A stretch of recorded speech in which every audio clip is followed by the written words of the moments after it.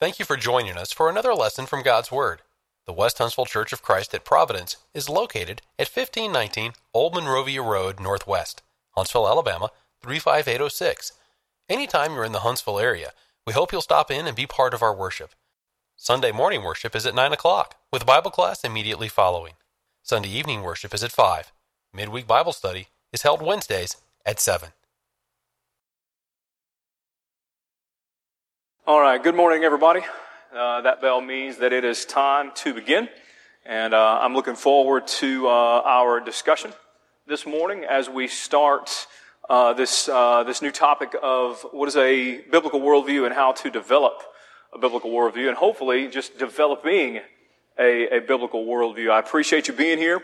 I appreciate you being willing to be in this class, and a couple of things up front that we need to establish as we move forward. First and foremost, I want to stress that this is a class.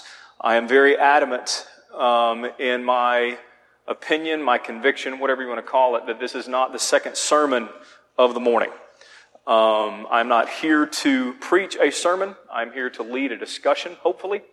And I know that those of you that may be watching and listening on the live stream, I'm going to do my very best to stay put. It's going to be difficult for me. I was talking to the guys in the booth, and I don't want to make it harder on them, but I do have a tendency to wander around, and I'm going to try not to. I've got James Andrews right here to keep me in line.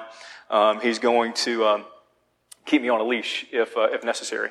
But again, this, so one of the difficulties I understand that, especially in a large auditorium class like this, that it can be a little harder to get over the fear of speaking up, right? But I'm going to encourage you to comment. I'm going to encourage you to ask questions and things like that, because most of you know that I've been teaching for a long, long time. Band directing, I don't know if you can call it teaching, but been doing it regardless for a long, long time. And I do know that the students always get way more out of the class of what they say than what the teacher says, right? So the more we can discuss and the more we can get into this, the better off we're all going to be. I am a little nervous about, being in here, having a microphone and all of that stuff. I'm also nervous that, over the years as I've been putting, things together, that you're probably, if you have ever taught a class or preached a sermon in the West Huntsville family at any time, you're probably going to hear something that I have stolen directly from you. So let me go ahead and let you know that up front. But again, I've had the privilege to teach this topic in the past. Most recently, just finished up this same topic with our youth, and I told our youth that it will be taught no different. I don't pull punches with our young people. I don't really teach any differently with our young people than I plan to with our adults or anything like that, because it is something that I think we all need to consider at all times. What is our worldview? How are we approaching everything? So let's get into it. When you hear the word worldview, right? And by the way, I ask a lot of questions, and I'm going to do my very best to reiterate either something that you ask me. I'm going to try to reword it, number one, to make sure I understand it. Number two, to make sure those that are on the live stream get the context of the question and things like that. But also, again, just to foster discussion. So what is a world view? And you're going to have to talk loud because it's a big room and I'm deaf. So, almost. Okay? What's a worldview? When you think of the word worldview, what comes to mind? Yes?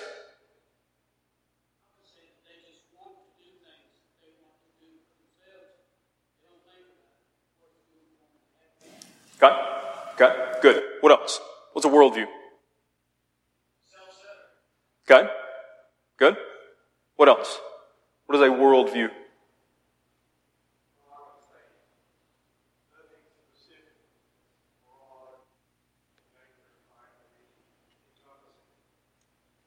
Okay, so it's kind of everything. It's some people have what was mentioned, a selfish worldview. Some people have a worldview that doesn't consider anything beyond the here and now. Okay, Mick?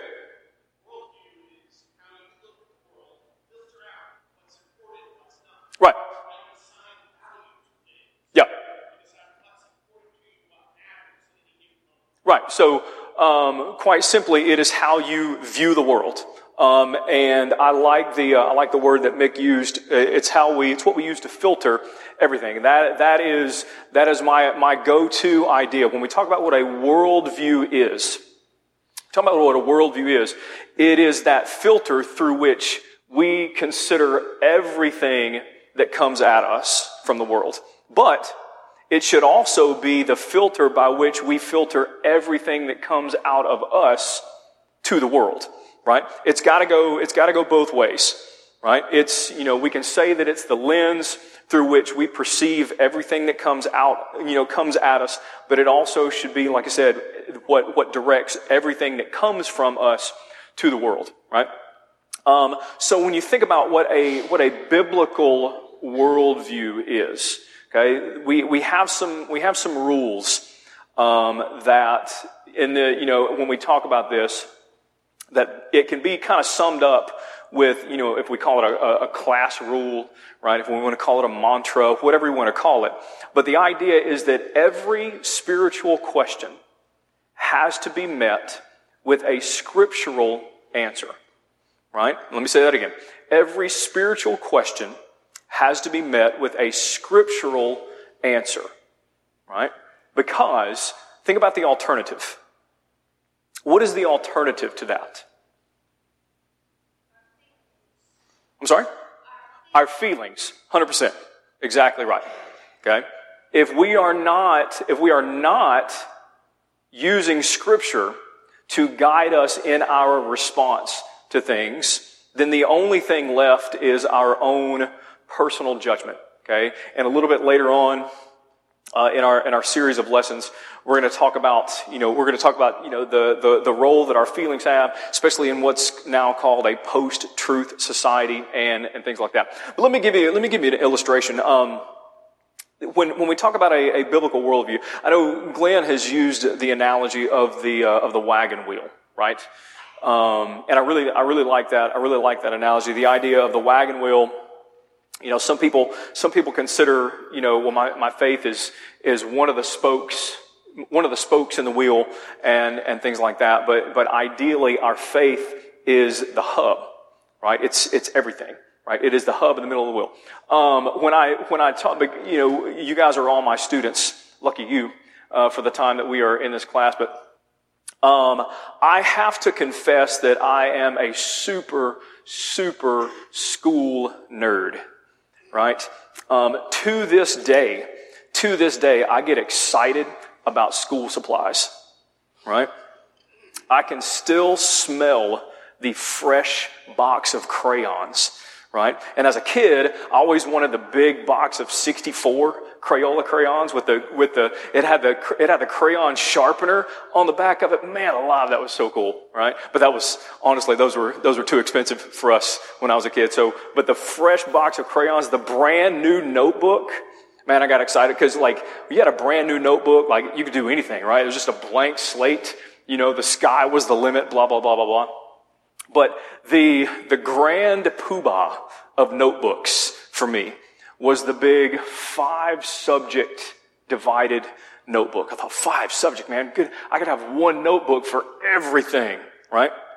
So I want you to picture that 5-subject notebook, and hopefully you guys can all picture that. The one that I remember had the plastic cover because it was super nice, right? Had the plastic cover, and it was a Mead brand. And I still remember the brand and everything. The dividers throughout the notebook had pockets, so you could keep papers and stuff. It was really, really cool. Not that we would keep any important papers in those, because that was for other important stuff to us, not to the teacher. But you have this notebook, right? And I want you to think about that notebook being your everything, right? That this notebook is here's Keith Anderson. Here's this notebook, right? And The idea is, a lot of people might consider, well, if any part of this notebook is going to be my faith, if any part of this notebook is going to tell you about my worldview, it's going to be on the cover, right? That cover is right there so that anybody that sees it, in other words, anybody that immediately sees me, right, they're going to see that cover and they're going to see my worldview, right? My biblical worldview, my faith, all of those things. Some people might say, well, that's all fine and good, but I've dedicated an entire section. And it's the first section, don't get me wrong. It's the first section, so that when you open up that notebook, you're going to flip pages and you're going to read everything about Keith Anderson's faith and all of that stuff. The flaw in that, with both of those examples, is that there are parts of that notebook that are completely untouched by what I am calling my biblical worldview. That if we're really going to get that notebook right, the wire, the spiral binding, that's our faith, right? That spiral binding should be our biblical worldview, because in that notebook that represents everything about who we are, there is nothing that is untouched by that spiral. There is nothing that is not held together by that spiral. I can take that notebook and I can rip the cover right off and still have a completely functioning notebook. I can even take one of the entire subjects, one of the entire dividers out of it. But if I take that spiral off, then everything is going to fall apart, right? That's what we're talking about when we talk about a biblical worldview, right? When we read in John 1 and verse 1, in the beginning was the Word, and the Word was with God, and the Word was God. I want you to park your mind in that verse for just a moment, okay? When we call ourselves Christians, when we profess to be a follower of Christ, we have to understand that what we are professing is that we are also a follower of the Word, because Christ is the Word. So the only way that we can be consistent in that is to follow His Word to the very best of our ability, because to say we are a Christian means that we are also as much a follower of His Word, because Christ is the Word. We cannot separate those two things. We cannot separate being a Christian or from following His Word, right? So we have to take everything. The world, especially, the religious world likes to exist on the cafeteria plan, right? Where they're at the spiritual golden corral, and they've got their tray, and I'm going to take a little bit of this, and I'm going to take a little bit of this, but that doesn't really agree with me, so I'm going to leave that there, and I'm going to let somebody else, enjoy that.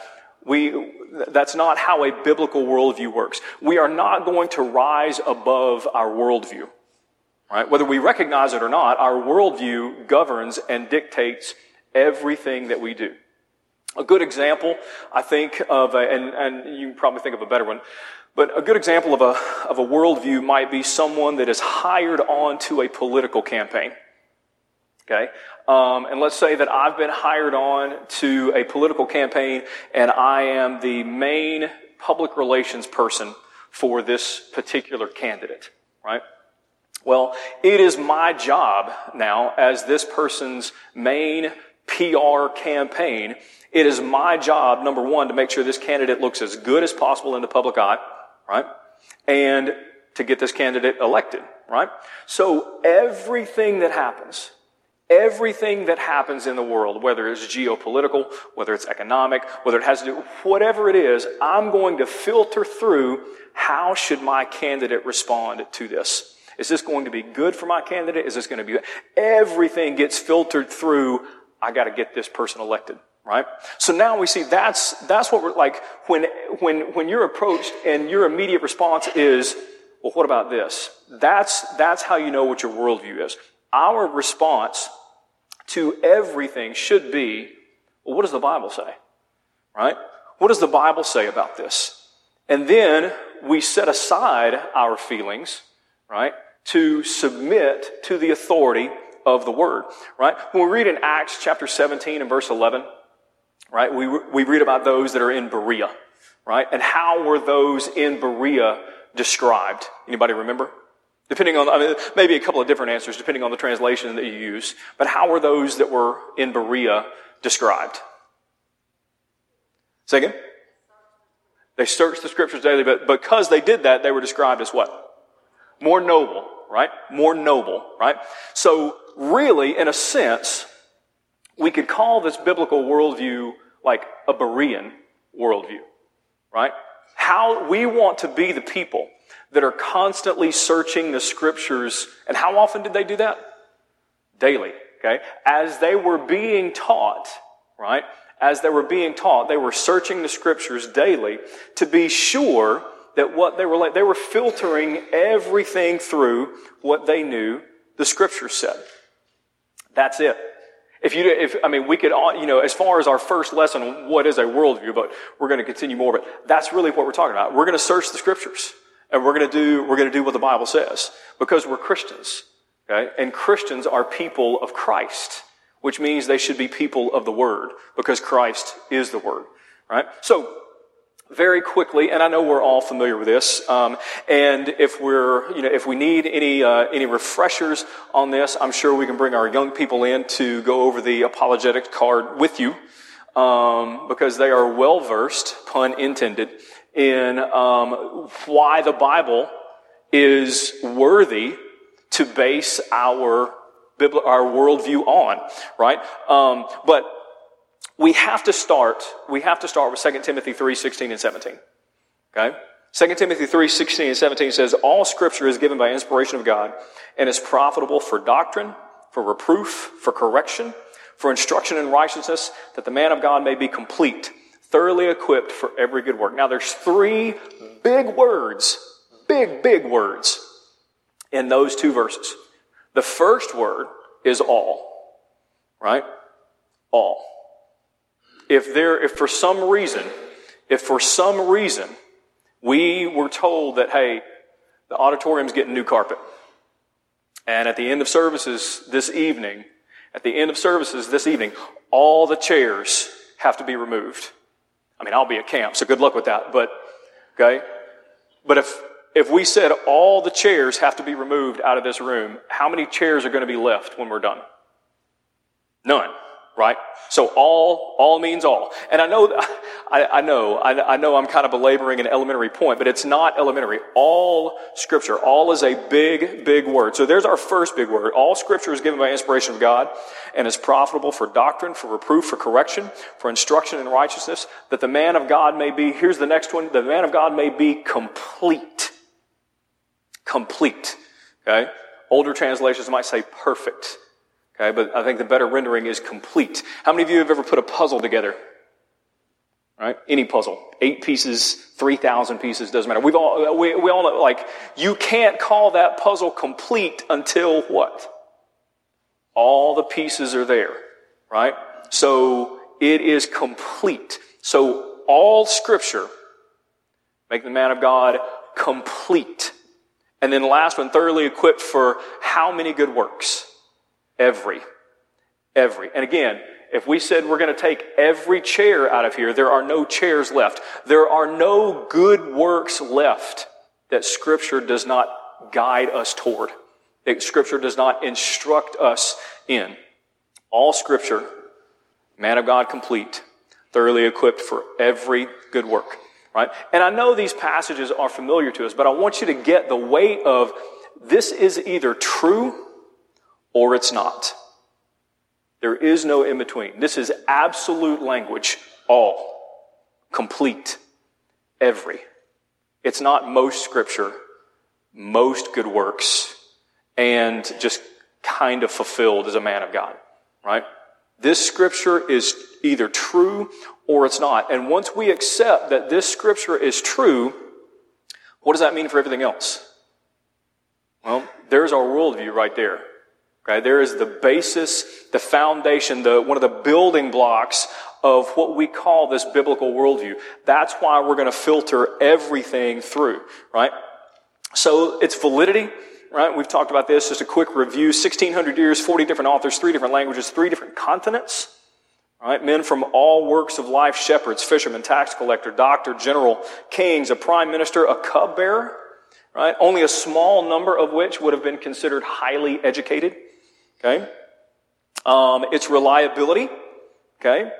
Can we count on the Bible that we now have to be the same as the actual words that the original authors were inspired to write? It is an incredibly popular sentiment that, well, the Bible's been translated so many times, we really, really don't know. Okay, yes, we can. Yes, we can. Okay, it has been studied. It has been studied. It has been studied. It has been researched. It has been scrutinized. Okay, and time again, it proves to be what it claims to be. Okay, I know we're familiar with the Dead Sea Scrolls in 1947. Gave us our oldest copies of the Old Testament texts. They were identical to what we have in our English copy of the Old Testament. So, and interesting, when Jesus read from the scroll of Isaiah, right? Picture that in your mind. When Jesus read from the scroll of Isaiah, he was reading a copy of the scroll of Isaiah, but yet still recognized that it was Scripture and considered it Scripture.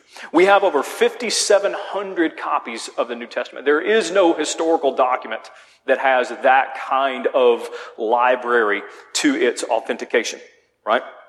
Homer's Iliad has 643, and nobody ever questions the validity of what it claims to be. So again, studied over many, many years, verified that the New Testament we have is authentic and reliable. And again, I know there are, it's not an apologetics class necessarily, okay?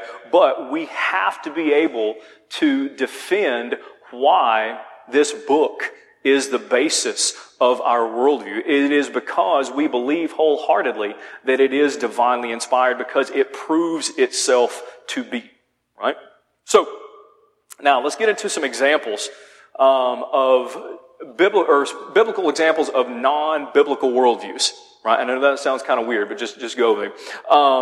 Let's go to Genesis chapter 6. And we spent some time there this morning from Glenn's sermon, right? So Genesis chapter 6, beginning in verse 5. What we're going to look at is examples from Scripture of non-biblical worldviews, and I'm going to start off easy, right? Not going to be hard to see. This is what we call scaffolding, right? So I'm going to start off easy, right? So Genesis 6:5. And the Lord saw that the wickedness of man was great in the earth, but that every intent of the hearts of his was only evil continually. Pretty clear, right? Pretty clear that is not a biblical worldview, right? It's certainly not a worldview that we want to espouse, right? But we also have to make sure that we understand where that came from. Okay, how did that happen? Well, go a few verses prior to that, verse 2, that the sons of God saw the daughters of men, that they were beautiful, and they took wives from themselves of all whom they chose. Okay? When you deviate from God's ideal, okay? When you deviate from God's ideal, when you deviate from God's plan, when you deviate from God's will, wickedness is going to follow, right?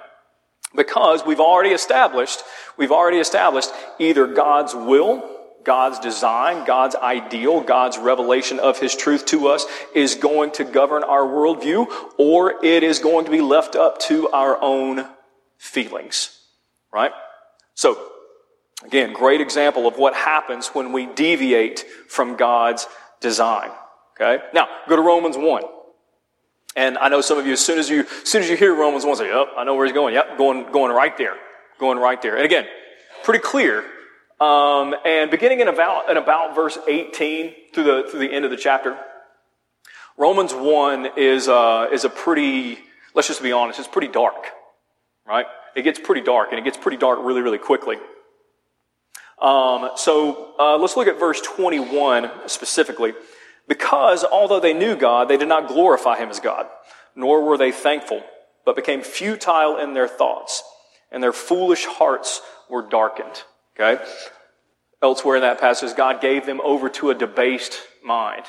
Again, clearly, like Genesis 6, clearly a worldview that is in stark contrast to God's ideal. Clearly a worldview that lives in contradiction and just outright defiance to, say, like I said, 2 Timothy 3:16 and 17 that we looked at earlier. But again, it's important. How do you get there? Okay? Because we're all in a Sunday morning Bible class, so I'm hoping we all agree, well, yeah, biblical worldview, Scripture says it. Then, yeah, that's important. But just as important is understanding how it happens that we get to a Genesis 6 where every intent was wicked, or we get to a Romans 1 where God gave them up to a debased mind. Look at it again at verse 21 of chapter 1. Because although they knew God, they did not glorify Him as God, nor were they thankful. Okay? Those two linchpins right there had to be removed.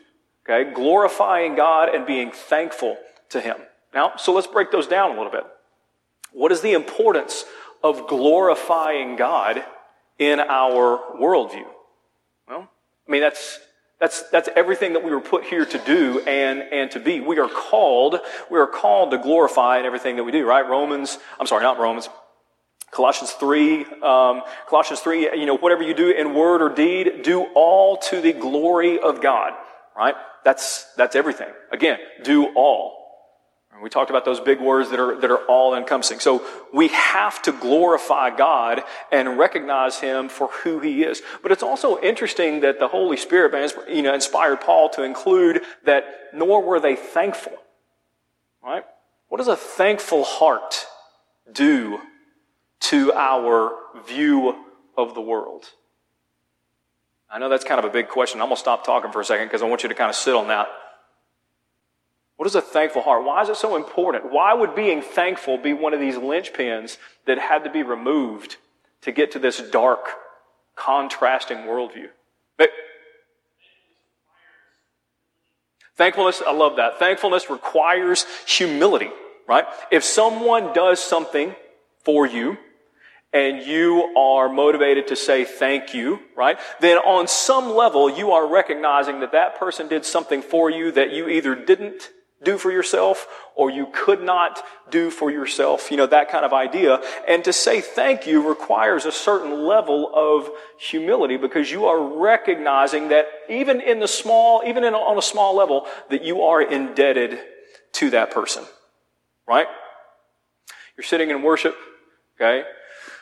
Young mama has a young kid, right? Drops the pacifier and it bounces to you. You pick it up. That's not a big deal, right? But you say thank you because that person did something for you, right? We are indebted. How indebted are we to the Lord? Well, you can't even answer that. You can't quantify it. You can't put it into words, right? But the importance of glorifying God, recognizing God for who He is, and then 2, recognizing who we would be without Him, right? Those 2 things keep us locked in and keep our feet, hopefully, firmly planted on the Scriptures, living neck deep in 2 Timothy 3, 16 and 17, right? So we see that, and then verse 28 a little bit lower, and even as they did not like to retain God in their knowledge. It's interesting that from verse 21, they knew God. Then by the time they get to verse 28, they did not retain God in their knowledge. And for a long time, I don't know if I can't remember any time in conversation that I heard someone phrase something like that, right? But what do you think it means? What do you think it means to no longer retain God in your knowledge? Sorry? Acknowledge, right? To no longer acknowledge God. What else?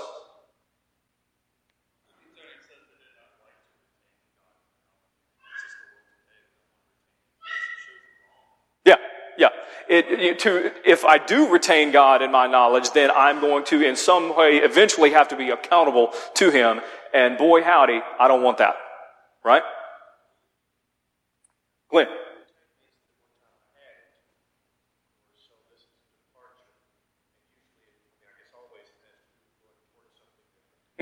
Glenn said to retain it and to no longer retain it means that at one point God was in my knowledge, but I had to divert myself. I had to redirect all of that. I like to think of at this point, you get to a point where God is a non-element in your decision making, right? And it takes us about 5 seconds to imagine that in 2023, right? So this idea of not retaining God in your knowledge kind of brings about the picture of God being a non-element, is a non-factor. There is no consideration. It is the opposite end of the spectrum from where we want to be, right? But let's go a little farther. And our next example may not be as clear, but I want you to picture it. I want you to make sure that we grab onto it. Turn over to 1 Samuel chapter 15.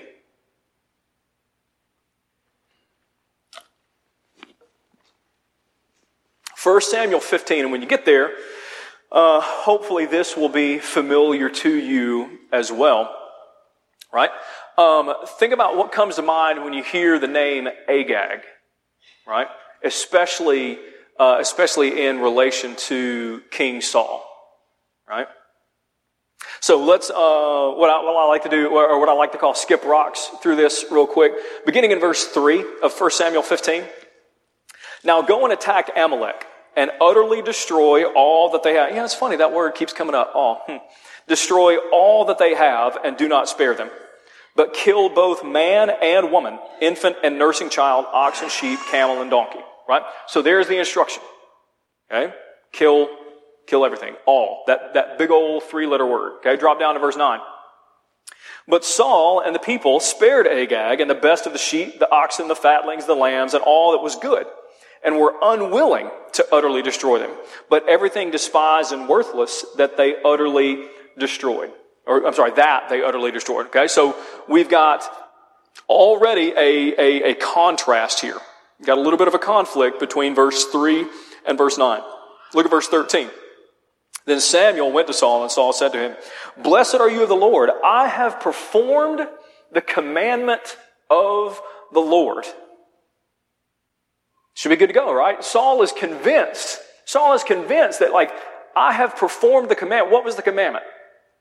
Destroy all. Okay? Destroy everything.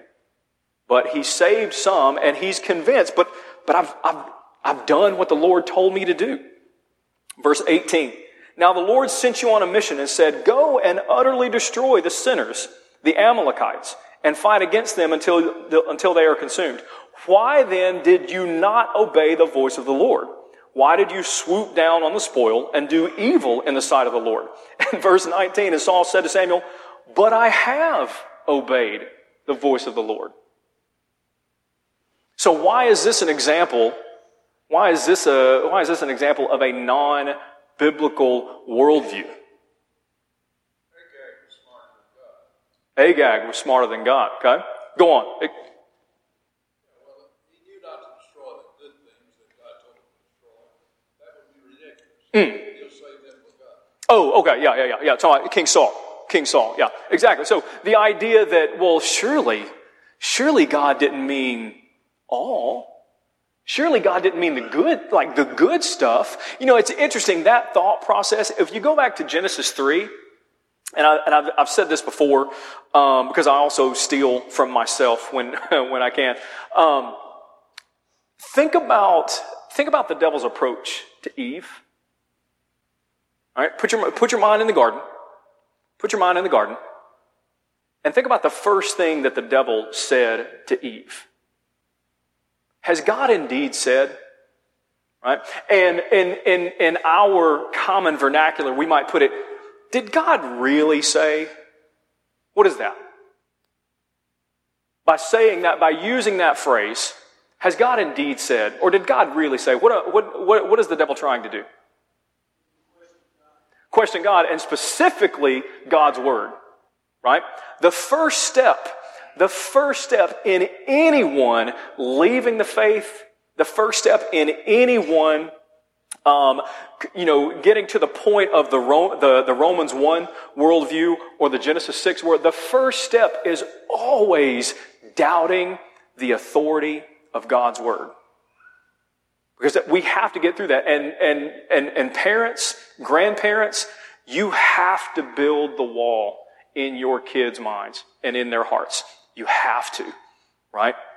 That if your child is going to have questions. We are going to have questions. There are going to be times where things happen in our life that completely just rock the foundation of our faith. And we've got to have what we call those handles to hold on to when everything else is just going completely crazy around us. We've got to have those handles, okay? Handles like 2 Timothy 3:16.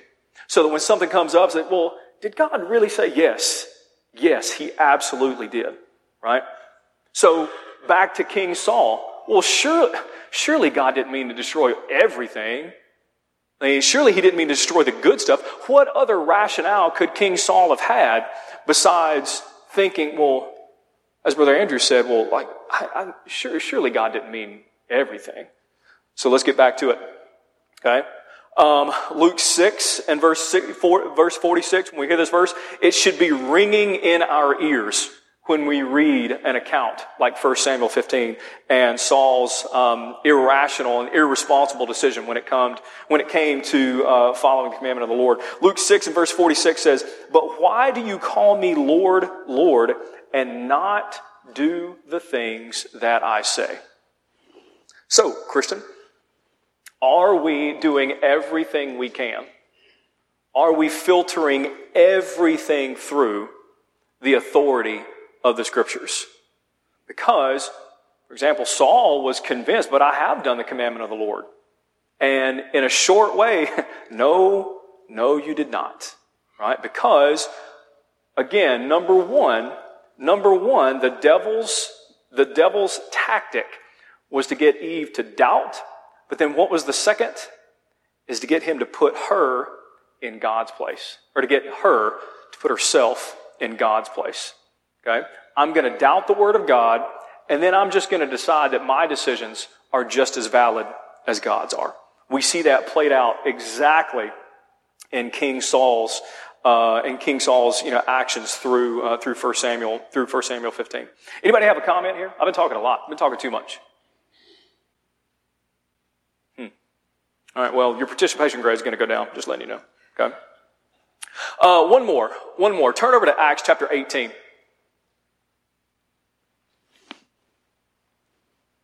We're to Acts chapter 18, and we learn about a man named Apollos. Okay? Acts 18, and we're going to pick up in verse 24. "Now a certain Jew named Apollos, born at Alexandria, an eloquent man and mighty in the Scriptures." Okay? I'm not going to ask for a show of hands that for those that would love to be described that way, because I know that's all of us.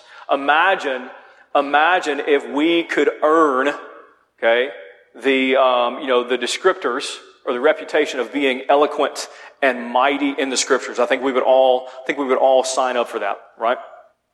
Okay, a certain Jew named Apollos, born in Alexandria, eloquent man, mighty in the Scriptures, came to Ephesus. This man had been instructed in the way of the Lord, and being fervent in spirit, he spoke and taught accurately the things of the Lord. So far, it's interesting. Well, that sounds pretty good, right? I mean, that sounds like someone that would fit our mold that we're trying to hold on to of a biblical worldview, right? But keep going. "Though he knew only the baptism of John, so he began to speak boldly in the synagogue."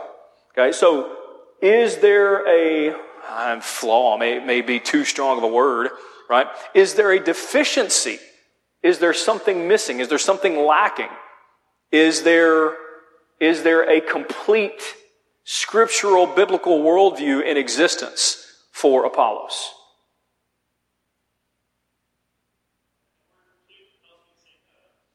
Right. Again, okay, because we're talking about being complete. We're talking about being all right? So let's keep reading. "So when Aquila and Priscilla heard him, they took him aside and explained to him the way of God more accurately." Now, wait a second. I love the Lord, and I know my Bible, right? I know my Bible, and I read my Bible every day, and I go to church every day, and I love the Lord. Is that enough? Does sincerity trump accuracy? Was Apollos sincere? Yeah. And there is nothing in this that is a criticism necessarily. I wouldn't call it a criticism of Apollos. But what was Apollos in need of? Further teaching. A more complete teaching of what the Bible says. And it doesn't, and hopefully we're understanding that we can think of those that we know of in our lives that absolutely love the Lord, right? They have a heart that desires to please God. They have a heart that desires to be faithful to God in all things. But they are also at the same time in need of a more complete teaching of everything the New Testament says. Right? Glenn? Yes, yeah. Glenn said exactly the same thing in the next chapter with the 12 who were baptized again. Okay? So, again, all Scripture, complete, thoroughly equipped for every good work. In other words, are we going to be complete if we have not done everything the Scriptures teach us to do? And there are, example after example after example coming to mind. Brother Andrews, was that a comment? Okay. So again, example after example after example comes to mind of the idea of, those that needed to do things fully, right? You think about Naaman, right? Would he have been healed of his leprosy if he had dipped 5 times? Would he have been healed of his leprosy if he had dipped 7 times in different waters? Full and complete submission to the authority of the Scriptures. Comment, Dina.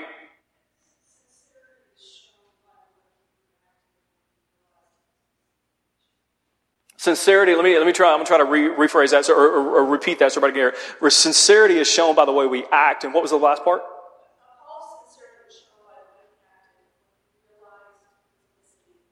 Right. I like that. Paul's sincerity was shown by the way he acted when Apollos' sincerity was shown by the way he reacted to when he realized he was missing information. Right?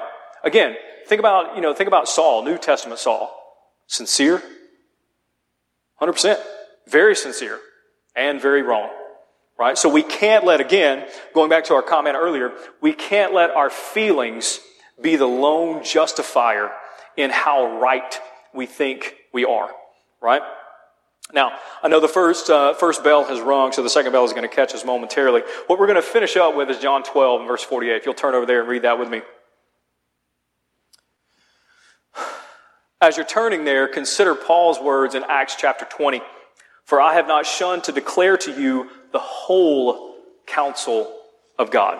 Right? Again, these words like all and complete and every and whole counsel, that's what we're after. That's what we're striving after. Okay? Because if we don't have that, then our worldview is incomplete and it is insufficient. Why do I say that it's insufficient? John 12:48. He who rejects me and does not receive my words has that which judges him. The word that I have spoken will judge him in the last day. How many of you know what a rubric is? Right? Some of us, a rubric is just a grading sheet. Right? Think of a rubric as when a teacher assigns a project or assigns an essay or whatever it is. Okay, a rubric is a grading tool for that project. On the left, you usually have you have these characteristics or these requirements, these criteria that need to be met, and on the right hand side, you have a point value assigned to each of those criteria. Okay, and some rubrics even have a grading scale that if you do it to this degree, you get this many points. If you do it to this degree, you get this many points, so on and so forth. Okay. The reason I bring that up is because John 12:48 teaches that the Word of God is what we are going to be, quote unquote, graded against. Okay? We are going to be judged, and those aren't my words, those are the Lord's words. We are going to be judged according to the Word. Right? Well, man, that seems pretty steep. Well, 2 Timothy 3:16-17 is either true or it's not. Right? We have everything we need. We have everything we need in God's Word to be found faithful to Him, provided that we are seeking after that Berean attitude, that we're going to search the Scriptures daily, that everything that comes at us, we're going to filter through the Word. And just as importantly, everything that comes from us is going to be filtered by the Word as well. Because if we're going to be called Christians, and that means we should be called people of the world just the same. We hope you have enjoyed this lesson from God's Word. If you would like to continue your study of New Testament Christianity, please send your name and address to World Bible School, West Huntsville Church of Christ, 1519 Old Monrovia Road Northwest, Huntsville, Alabama, 35806. Or if you prefer, send your name and address by email to wbs@westhuntsville.org.